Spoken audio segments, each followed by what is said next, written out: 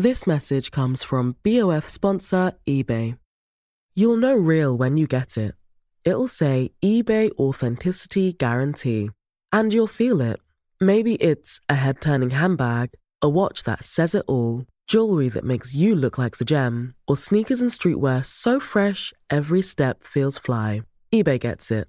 So look for the blue check mark next to that thing you love. And be confident that every inch, stitch, sole, and logo is checked by experts. With eBay Authenticity Guarantee, you can trust that feeling of real is always in reach. Ensure your next purchase is the real deal. Visit ebay.com for terms. Ready to pop the question? The jewelers at BlueNile.com have got sparkle down to a science with beautiful lab-grown diamonds worthy of your most brilliant moments. Their lab-grown diamonds are independently graded and guaranteed identical to natural diamonds, and they're ready to ship to your door. Go to BlueNile.com and use promo code LISTEN to get $50 off your purchase of $500 or more. That's code LISTEN at BlueNile.com for $50 off. BlueNile.com, code LISTEN.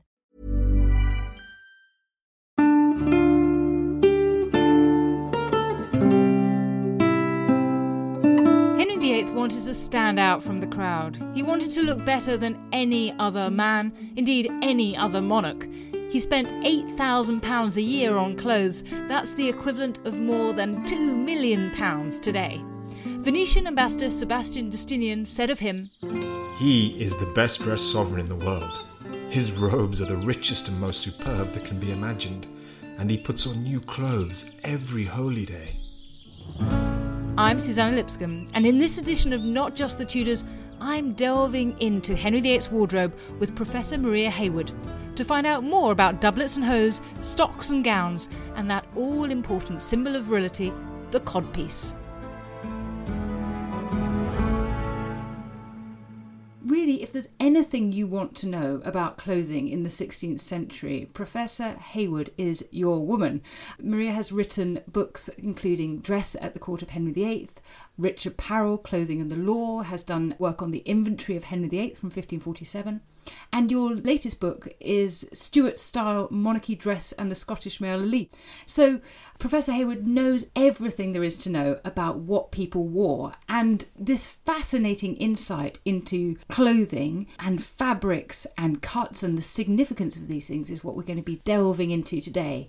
And we're going to be thinking about Henry VIII, described as the best dressed sovereign in the world. Why do people say that about him? What does that mean? In part, I think it's bravado. Certainly Francis I, maybe not Charles V, but Francis I would certainly have disputed that comment, I suspect, as might indeed Suleiman the Magnificent, possibly. But in a North European context, clothes were power, and especially for early modern kings, it was a highly competitive process. And I think certainly between Francis and Henry, they liked to outdo each other, or aimed to outdo each other in all spheres.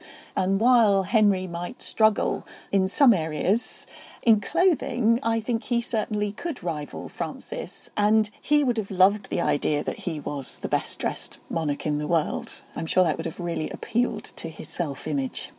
Yes, so he famously rivals Francis, who's the King of France at this time, about the same age as Henry VIII, slightly younger, by comparing their calves, doesn't he? Everybody knows the story of who has the finest calf. If we think about clothes, I suppose actually the first thing to say when thinking about clothes in the past is we always talk about it as costume, don't we? And I always wonder why we say costume when we're talking about clothes. I find it slightly patronising. Am I being oversensitive, or do you feel the same? No, absolutely. I think traditionally in dress history, as you say, it is very much referred to as costume, but that tends to conjure up ideas of national dress, and it also is slightly belittling. And I think in part it comes from the idea that it's predominantly women that are interested in clothes and that clothes are frivolous. Whereas actually, of course, as we've just hinted at with that reference to Henry VIII being the best dressed monarch in the world, clothes were hugely important in terms of projecting the image of the monarch, and also, of course, by reflection, the image of their country. And equally, if we look at this as another way round, Henry VI is often presented as the least well-dressed English monarch, and as a consequence that just goes hand in hand with the fact that he is a political disaster, that, you know, the two seem to be married together, not necessarily fairly. But yes, clothing is a vital part of an early modern monarch's identity, and so yes, I think the idea of costume is rather patronising, and personally I would much prefer clothing or dress. These are things that people wore, and they made active choices, and they were intended to sort of fashion an identity for themselves. That's fascinating. So clothes are about power and they're about politics, and they aren't frivolous or trivial definitely at all. not.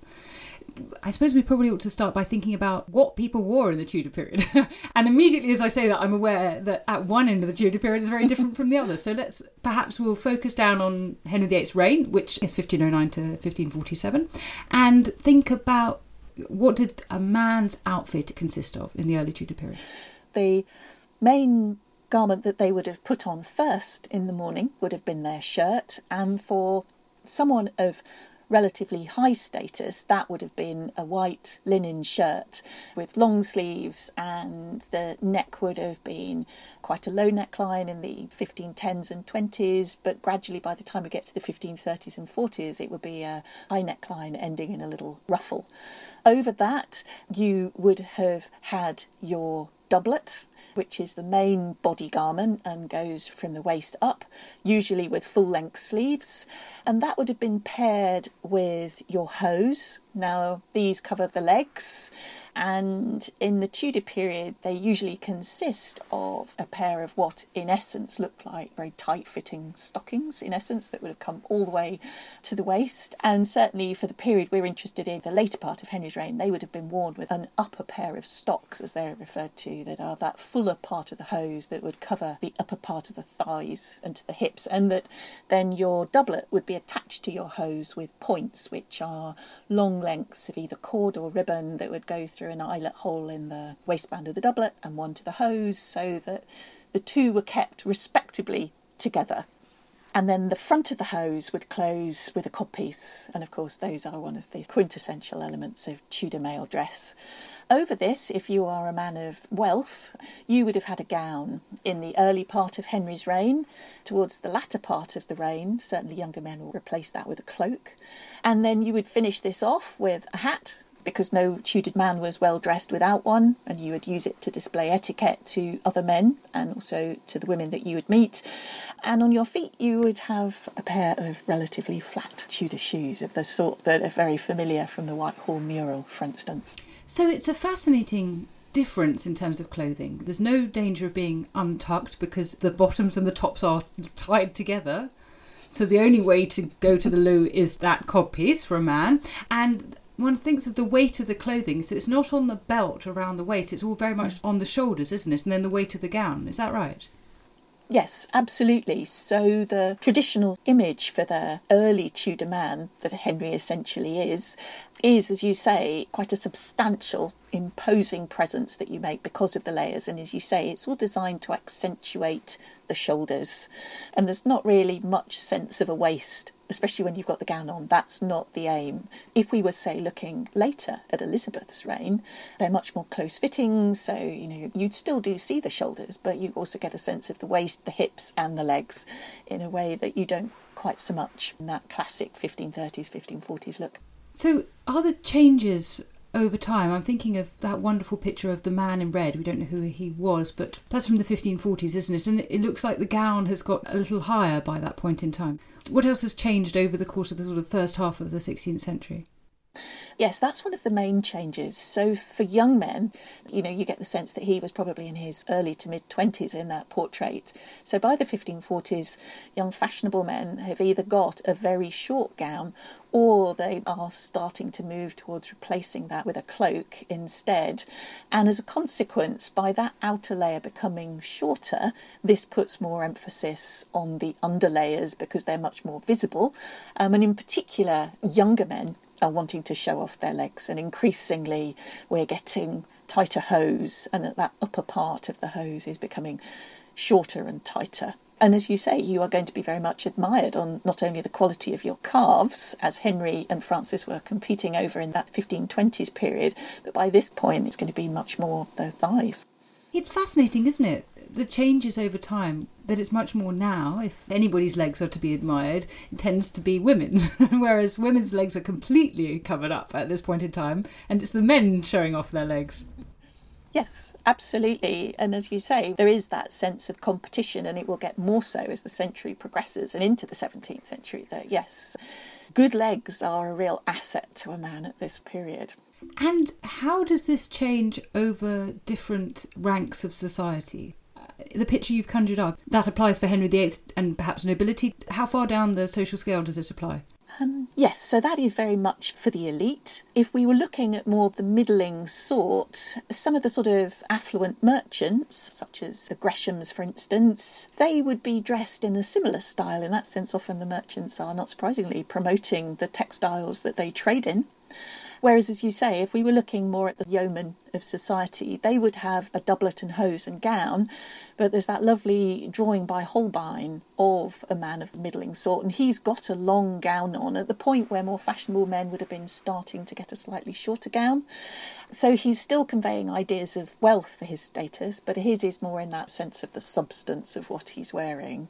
But yes, so I think, as you say, all of the changes of fashion, those are much more accessible to those with more money, and the style of their clothing will change to reflect those alterations more quickly, whereas for men in the middling ranks and equally the professional ranks, the gown would remain the definitive item for doctors and lawyers right through the 16th century and beyond. Yes, I suppose when we think about gowns at all, we're not talking about female dress. We're thinking about an academic gown or a gown perhaps a member of the clergy might wear. And that's where this comes from, isn't it, these gowns? Yeah, absolutely. And so that merchant with his long gown is wearing something just like that, as opposed to the shorter and more fashionable ones that are coming in at the time. Yes, indeed. And what are these things made out of? That's the other thing to think about, I suppose, in terms of fabrics. So the shirt would have been made from linen, and for the wealthy, like Henry, that would have been imported linen from the Low Countries, where they produced very high quality linen, and also they were very good at bleaching it, so you got the really white linen that again was a real marker of status. Home produced linens would have been a little coarser, maybe a little less white, and for people lower down the social order you might not have had as much bleached linen anyway. So your doublet and hose, for men of the sort of middle ranks, those would have been predominantly wool at this period. But for the elite, we would be looking at a range of silk fabrics, and again those would range from simple plain weave silks such as a sarcenet to silk satins, which have got a gorgeous sheen. Then you have the silk damasks with usually a self-coloured pattern, and then you get into the really expensive silks such as the velvets with single or double or triple cut piles, so different heights of pile help create the design. And then, of course, those that have metal thread integrated in them, such as the cloth of gold, cloth of tissue.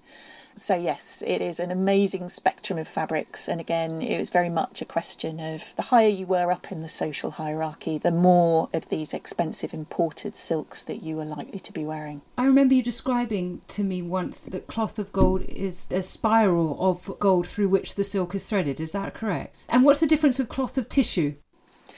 Cloth of gold and cloth of silver incorporate these metal wrap threads, so you usually have a silk core, and those can be different colours, around which the metal strip is wrapped. And you can then have one layer, 2, 3, so they're wrapped in different ways to create the effect.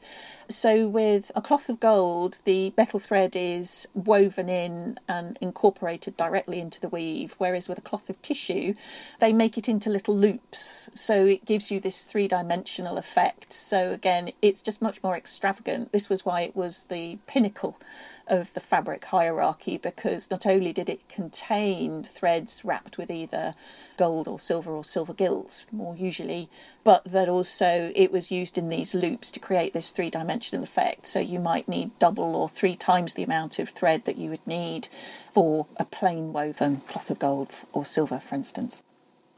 That's fascinating. And of course these things must have been very heavy to wear. Yes, and I think that's one of the things that with multiple layers of clothing, and in addition then to the top fabrics for all of these, say your doublet, then most of them would have had a stiffening and a lining as well.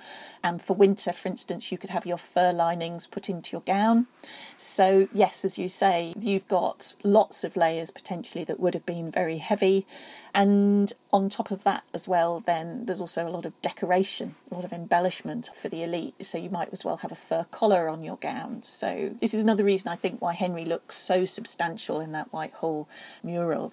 He was a big man, but he's helped by the clothes to look even more imposing. Yes, I mean, his gown is really voluminous there, emphasising his figure, his shoulders.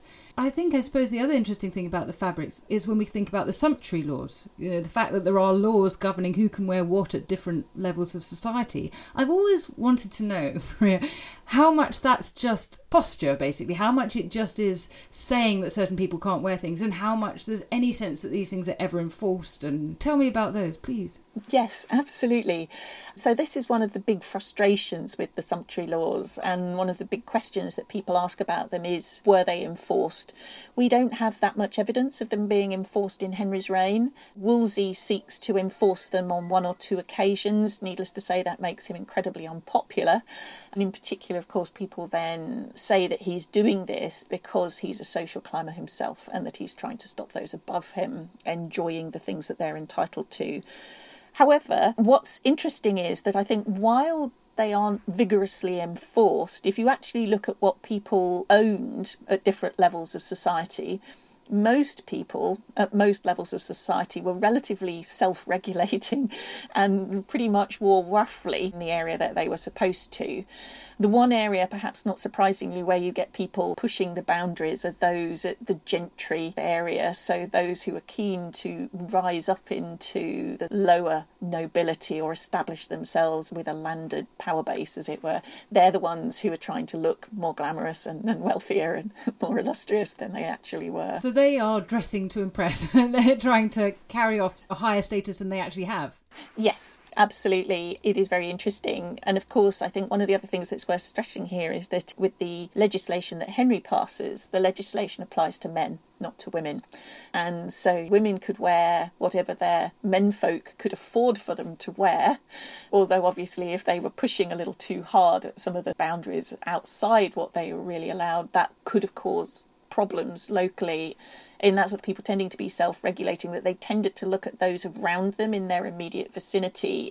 You wanted to look as good as your neighbours, but you didn't necessarily want to be seriously outshining your neighbours, because unless you could justify it, you were going to end up with a bit of a backlash against how people would comment on your appearance. But yes, you get the sense that people are aware of what they were supposed to be wearing. I think the other thing that's interesting about the sumptuary law is that it is very much focused in Henry's reign on the landed hierarchy. So this means that merchants, for instance, aren't really covered by it. And so it means that, again, you can see that in an urban context, it's where it would have been harder to enforce anyway. That's not really where their interests lie. Henry's really interested in the aristocracy, keeping them in their place so that they don't challenge that reputation of him as being the best dressed in the country. Yes, so let's get back to Henry and what he had in his wardrobe and what examples that we have of what he wore. Because nothing survives, presumably. No, in that sense, it's deeply frustrating that nothing survives that we can categorically associate with the king. There are a couple of pieces that are suggested, one being a little doeskin hawking glove and a hawk hood, but they are just tantalising. What's interesting about them is that they're very high quality. They use the metal thread, and the hawk hood is covered in cloth of tissue. So it fits with the idea of Henry wanting the very best of everything, but they do not give us the sense of the absolute magnificence of what he was wearing. And this is deeply frustrating in that sense. I suspect one of the best things to think about in terms of just getting a sense of the quality of what these clothes would have been like is to look look at the Stonyhurst vestments. Now, obviously, these are liturgical textiles, but in terms of the quality of the cloth of tissue, which was a special commission for Henry VII, it really gives you a sense of just how sumptuous these textiles would have been, in terms of the richness of the colour, the quantity of metal thread. That gives you a sense of what something for the royal market would have looked like. There are garments that survive, therefore. Is it Stonyhurst College you're talking about, that they have things surviving there that we could go and see, perhaps? The Stonyhurst vestments, we've got one cope and one chasuble. Those are on display. They're on long loan to the Victoria and Albert Museum, and they are in the British galleries. And so, yes, you can see those there, and they give, I think, a really good sense in terms of the opulence of the types of textiles that Henry was wearing. Unfortunately, other than that, we are very much then reliant on written sources and on portraits. And while they are both marvellous, they both do pose some problems in terms of how to interpret them. What sort of problems do you get? I mean, is it possible to corroborate between a portrait and a written source, or is that one of the problems? I mean, how do you get information that you need, and what problems do they provide? Well, in terms of the written evidence, which is the area that we have the most material in, we have some inventories, we have clothing accounts for the king, but only for certain years from his life, which is both, on the one hand, marvellous that we have them, but we don't have a complete run for his reign, for instance. So you can't look at all 37 years and actively chart his wardrobe. You just literally have snapshots from different years. So that's one challenge. Also, I think the accounts were written for fellow accountants and tailors, both of whom knew different things about either the quality of the fabrics or the types of garments. And as such, there were lots of things left unsaid because they didn't need to say them. So we are left with what they did tell us. So usually, for instance, if they're describing a doublet that's being made for the king, they will tell us what the main fabric is, both in terms of the weave and the fibre and the colour. They will usually tell us how much fabric was supplied. We will get information on the lining and interlining and trimmings and these sorts of things. But you're still left with a degree of uncertainty if it says, with applied bands. You don't quite know where. So there are lots of things that you are left not knowing. Whereas, for instance, with portraiture, they give us a visual sense of what the garments might look like. But one of the big challenges with Tudor clothes, and especially men's clothes, is that they have multiple layers. You only see the outermost layer. Usually in a portrait you see it from the front. Quite often with portraits for Henry's reign you only see them from the waist up. So in that sense they pose all sorts of problems. If you think of the smaller Holbein that's in the Thyssen collection, you don't even see all of the sleeve. So they tell you a lot, but they also exclude a lot. And I think one of the biggest problems for Henry is that while you get a sense that we have these wonderful images by Holbein, that we don't have very many, and they are dominated by the Whitehall mural, and that influences a lot of the later copies, the later full lengths that are produced. And I think everybody tends to think of Henry looking like that particular set of clothes. And he had a much, much wider wardrobe in terms of style, design, colour ranges, types of decoration, styles of clothing. So while it gives us a wonderful image of him, it has rather dominated how we think of him in terms of his clothing.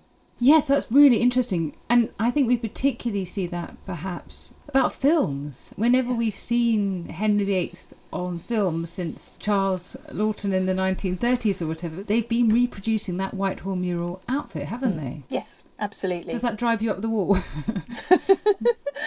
I suppose it has the virtue of being iconic, so it is the thing that people associate with Henry. The difficulty is that he tends to get dressed in it regardless of which period, whether it's a young Henry, an older Henry, they always put him in that particular style. Whereas his accounts suggest that, for instance, one of the things that is really interesting is that you can see that there's not quite a colour for each season, but there'll be, say, one year he orders in 1 6-month period, the predominant colour will, say, be green, for instance. And so there were green items interspersed with other colours, but he could also appear all in green, rather like that young man in red that you mentioned. I think that idea that they would be dressed all in one colour is something that we don't really think about very often if we think about the Whitehall cartoon or the painted versions of that image, because they suggest that the gown is one colour and it's over garments of different colours and different types of material. So yes, it is slightly frustrating that that is the source that people invariably go to when they want to create the sense of Henry. Yes, he could have had a purple season and he could have had a yellow season and we would never know. What colours were possible? Yes, well, both those colours were possible. He tended to keep purple for very formal days of state, so Christmas and times like that. But yellow, definitely.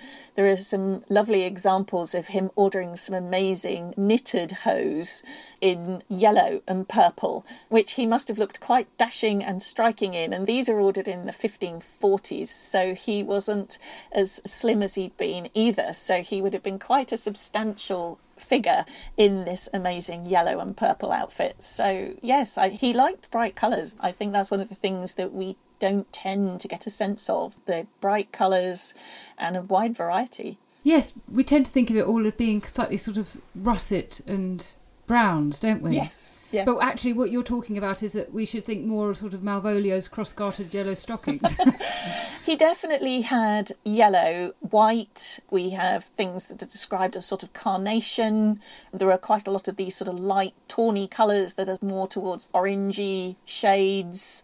He doesn't wear very much blue. It wasn't a high status colour, but lots of green for hunting. And there are all of those lovely descriptions, for instance, where he bursts in on Catherine of Aragon on May Day, all dressed in green.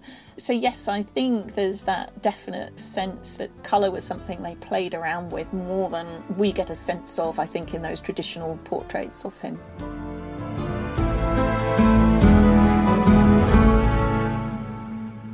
Catastrophic warfare, bloody revolutions, and violent ideology. Here's a cool fact. A crocodile can't stick out its tongue. Another cool fact, you can get short-term health insurance for a month or just under a year in some states. United Healthcare short-term insurance plans are designed for people who are between jobs, coming off their parents' plan, or turning a side hustle into a full-time gig. Underwritten by Golden Rule Insurance Company, they offer flexible, budget-friendly coverage with access to a nationwide network of doctors and hospitals. Get more cool facts about United Healthcare short-term plans at uh1.com. Many of us have those stubborn pounds that seem impossible to lose, no matter how good we eat or how hard we work out. My solution is PlushCare. PlushCare is a leading telehealth provider with doctors who are there for you day and night to partner with you in your weight loss journey. They can prescribe FDA-approved weight loss medications like Wegovy and Zepbound for those who qualify. Plus, they accept most insurance plans. To get started, visit plushcare.com/weightloss. That's plushcare.com/weightloss. This message comes from BOF sponsor eBay. You'll know real when you get it. It'll say eBay Authenticity Guarantee. And you'll feel it. Maybe it's a head-turning handbag, a watch that says it all, jewelry that makes you look like the gem, or sneakers and streetwear so fresh every step feels fly. eBay gets it. So look for the blue check mark next to that thing you love and be confident that every inch, stitch, sole, and logo is checked by experts. With eBay Authenticity Guarantee, you can trust that feeling of real is always in reach. Ensure your next purchase is the real deal. Visit ebay.com for terms. Battles. I'm James Rogers, and over on the Warfare podcast, we're exploring the vast history of ferocious global conflict. We've got the classics. Understandably, when we see it from hindsight, the great revelation in Potsdam was really Stalin saying, yeah, tell me something I don't know. The unexpected. And it was at that moment that he just handed her all these documents that he'd discovered sewn into the cushion of the armchair. And the never ending. So arguably, every state that has tested nuclear weapons has created some sort of effect to local communities. Subscribe to Warfare from History Hit wherever you get your podcasts. Join us on the front line of military history.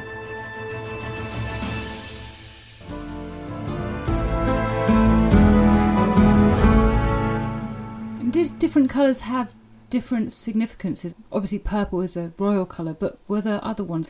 thinking about this idea of some discussion about whether when Catherine of Aragon died and Henry or Anne Boleyn, the sources vary, dressed in yellow, was that the colour of mourning? That's one thing, or Spanish colour of mourning is one thing that's sometimes cited, isn't it?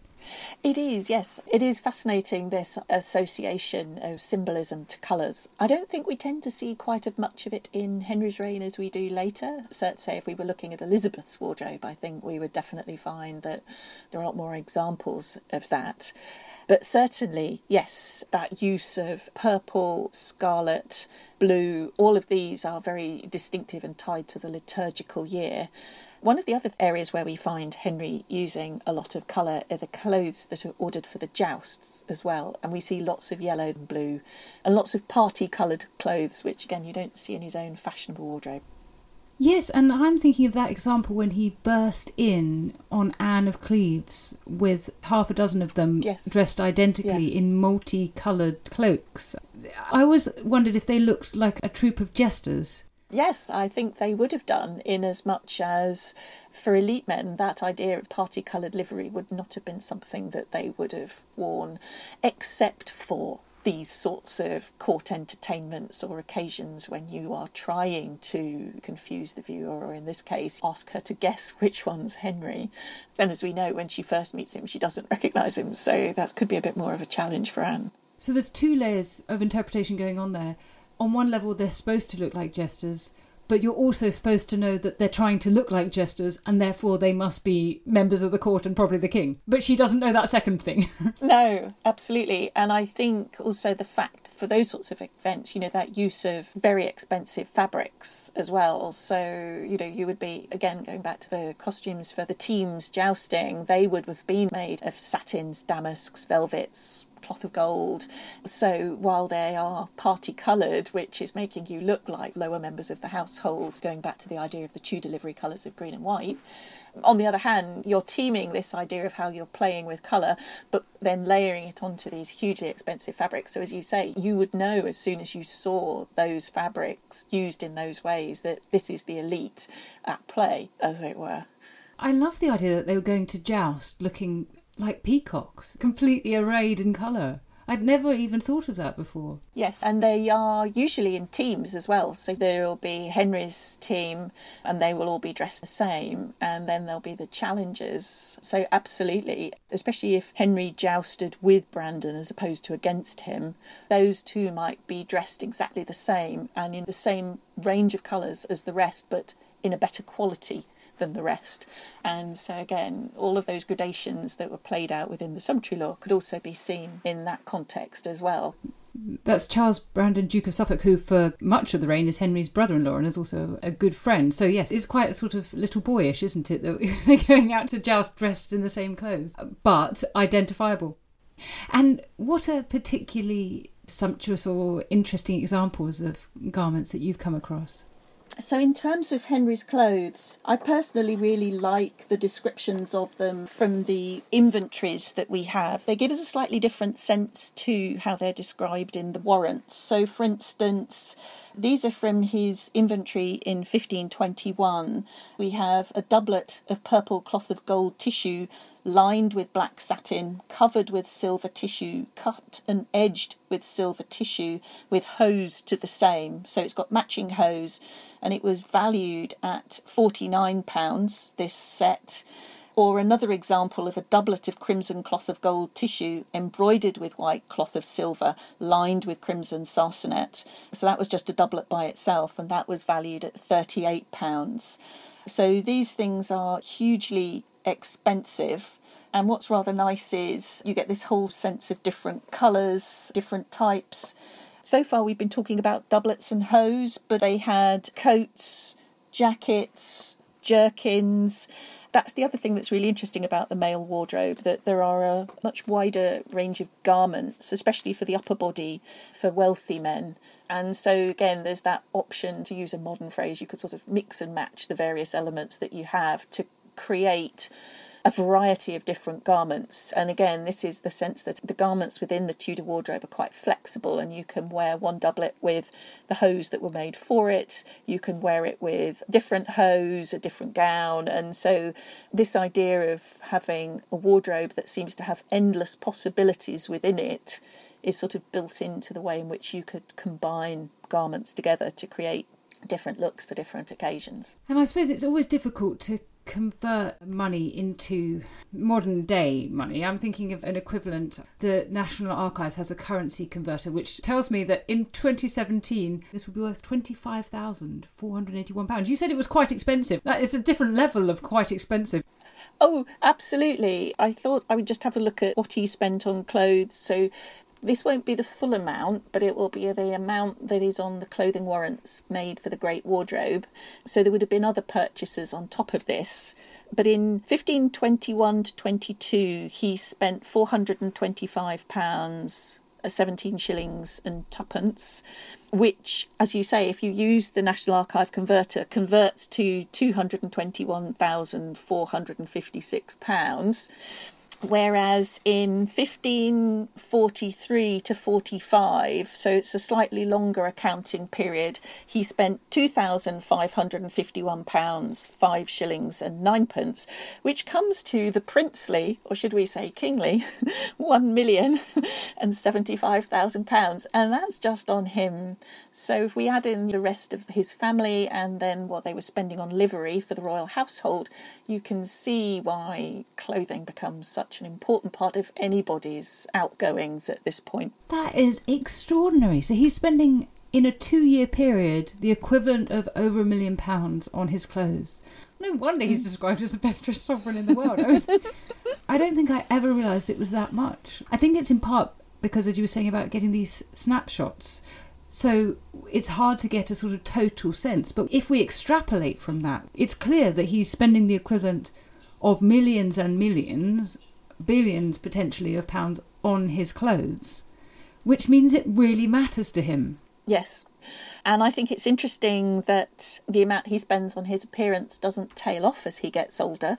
In fact, you can see that he considers his appearance matters as much or more as he's getting older. And that's one of the things I always find very interesting, where you mentioned the portrait of the young man in red, and he's dressed in that very dashing, much more glamorous style than Henry is when he's painted in the 1540s.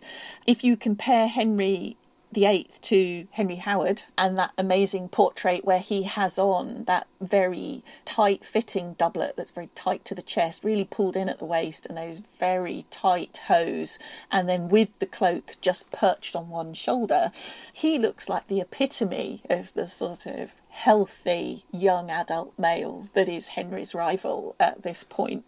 And you can see why I think Henry is desperate to try and suggest that all is well, he is well, he's going to be there to make sure that Edward will succeed. I think he doesn't give in and resign himself, Tudor equivalent of fluffy slippers and... The lockdown attire, you mean? No, so Henry VIII never goes into lockdown attire. It is actually marvellous. So let's come back then to thinking about film, because most of us, when we think about Henry VIII's clothes, are going off the basis of what we've seen, Jonathan Rhys-Meyers wearing in The Tudors, or more recently Damian Lewis in Wolf Hall. As a historian of dress, what do you make of these depictions? Well, I suppose the Jonathan Rhys-Meyers depiction is interesting for a whole variety of reasons, not least because, of course, he doesn't age during the course of this, and his body doesn't change shape, whereas, of course, we know that Henry's does. And that's one of the things that's actually really interesting about the accounts, that feeling that there are certain things that as he gets older, because there are certain concessions to the fact that he's a little less mobile than he had been when he's young. So there are things that are a bit warmer and more comfortable, but he still has all of the formal, magnificent items as well. But of course, the designers for Jonathan Rhys-Meyers didn't consider the early Tudor clothes that attractive, so they edged more towards what we would more reasonably have seen in Elizabeth's reign, as they felt, it was more flattering. And obviously it created the image of Henry that they wanted to create. So in that sense, the clothes for Wolf Hall, I think, are much more accurate to what we know Henry would have been wearing. I think one of the things that is interesting, though, in terms of watching the Tudors is that it does give you a really good sense of the scale of the household and the magnificence of the household. And, you know, in some of the events, say, where we see some of the masks and things like that, again, while the gown that Anne Boleyn wears isn't necessarily quite what you would have thought she would have been wearing, I think the idea of that sense of the fantasy nature of the costumes that they create for those occasions is conveyed well. And so it's one of those things. I must admit, I did not watch the Tudors expecting to find a completely accurate depiction of Tudor dress. What I did get from it was a real sense of the sort of the colour of the Tudor court and just how important clothing was at the Tudor court. But yes, I suspect that that is one thing to avoid when watching any historic drama. I find I just do not look at the clothing in that way, and then I enjoy what I'm watching. But if you otherwise, you could spend your whole time thinking this isn't right and that's not right. But then that spoils the enjoyment of the entertainment they provide. Yes, of course, and it's so hard to do that, but I'm very impressed that you do. I suppose the other thing is the story. I think it's about the Tudors, or was it Wolf Hall? The American producers thought that the codpieces looked a bit too big, really, too obvious. Is that right? Yes, I think so. I think it was the Tudors. But yes, so that's why they just don't have them. And again, I think that is really problematic because, of course, they are an absolutely integral part of the Tudor male wardrobe in that respect. Although it's fascinating that if you look at the descriptions of pairs of hose, they never mention them. There is never a mention the hose are like this, oh, and the codpiece is like that. That is an example of how clearly it was such an integral part of the hose that the clerk did not feel the need to mention that it is there, which I always find is rather intriguing. That's fascinating. So we only therefore know of their existence through portraiture. Would that be right? Or is there anything else? No. So we definitely see them in portraiture, but also there are surviving pairs of 16th century hose, in particular some really nice examples in Dresden, for instance, and those have the codpiece attached.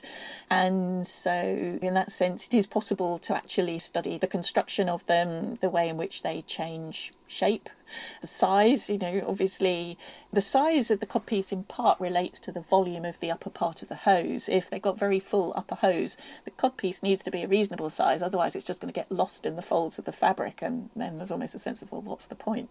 So it needs to be a certain size to actually make a presence if you're wearing the hose. So yes, surviving examples are one of the best ways of looking at the construction, how the codpiece functions in terms of the tailoring of the hose. And they become increasingly complex actually in terms of the making of them. We talk about the codpiece, just mention it. But it is extraordinary to me that for, about 60 years or something, that you've got a period of time in which it is fashionable for men to walk around with a facsimile of an erect penis in front of them. I mean, it blows one's mind. How could it be? Absolutely, as you say, I think it's when, our historians talk about the swagger pose, well, I think it's just the whole thing is about swagger at this point. And especially if you look at the portrait of Henry that Holbein produces, this is designed to draw the eye. You'd have been a very unwise individual turning up to court, probably with a larger codpiece than the king, I suspect. And equally, as people have written, I think, the codpiece is important for Henry in terms of that whole question of no son until 1536. I think there's an element of bravado, isn't there, up until that point, where Francis I's got posse of sons and he doesn't. But it is one of those real quirks of fashion as to quite why they have one is because it just covers where the front opening of the hose is, but why they chose that as a means of covering the front opening of the hose is a whole other question. It is extraordinary. And then, of course, goes out of fashion later in the 16th century, when you've got a woman on the throne. Exactly. But then I think the men are presenting their bodies in different ways. If you look at the portraits of Dudley and Essex, for instance, they've got these really tight-fitting doublets that sort of accentuate the waist. They've got these really tight-fitting hose that accentuate the hips, and they're very short, and they are designed to really show off the legs. And indeed, if we move into James's reign, we have descriptions of James's eye being caught by young men dressed in exactly the same way. So it's interesting to see how beauty and power are signalled in terms of what people choose to wear over this period of time and how that changes.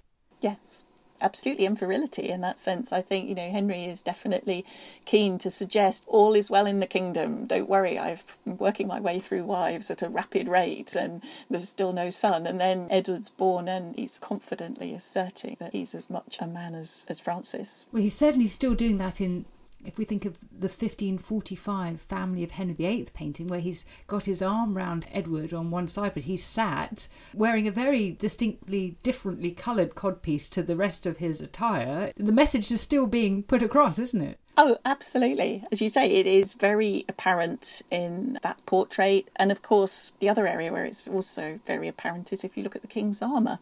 If you go and have a look at any of those famous suits of armour in the Tower, I remember speaking to someone who specialised in armour, and, armour has to fit really well to protect the body. The only element that they ever exaggerate, maybe I shouldn't have said exaggerate, but just, correct size even.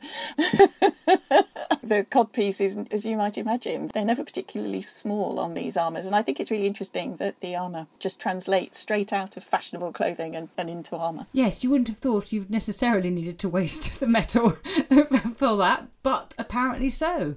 Well, it's been absolutely fascinating to talk about Henry VIII's clothes, and I feel like we've only just started to scrape the surface of this topic, but maybe we'll talk about it again, and I would absolutely love it if you would come back on particularly and talk about women's clothes. Let's talk about how we clothed Tudor queens in this period. That would be fascinating. That would be lovely. Well, Maria Hayward, thank you so much for coming on to talk about Henry VIII and his clothes, because it is, I think, a topic that gives us a real insight into the mind of this man. I mean, I had no idea that he spent the equivalent of billions on his clothes. I've learnt that today. And to get a sense of what those things look like has been so fascinating. So thank you very much indeed. Thank you.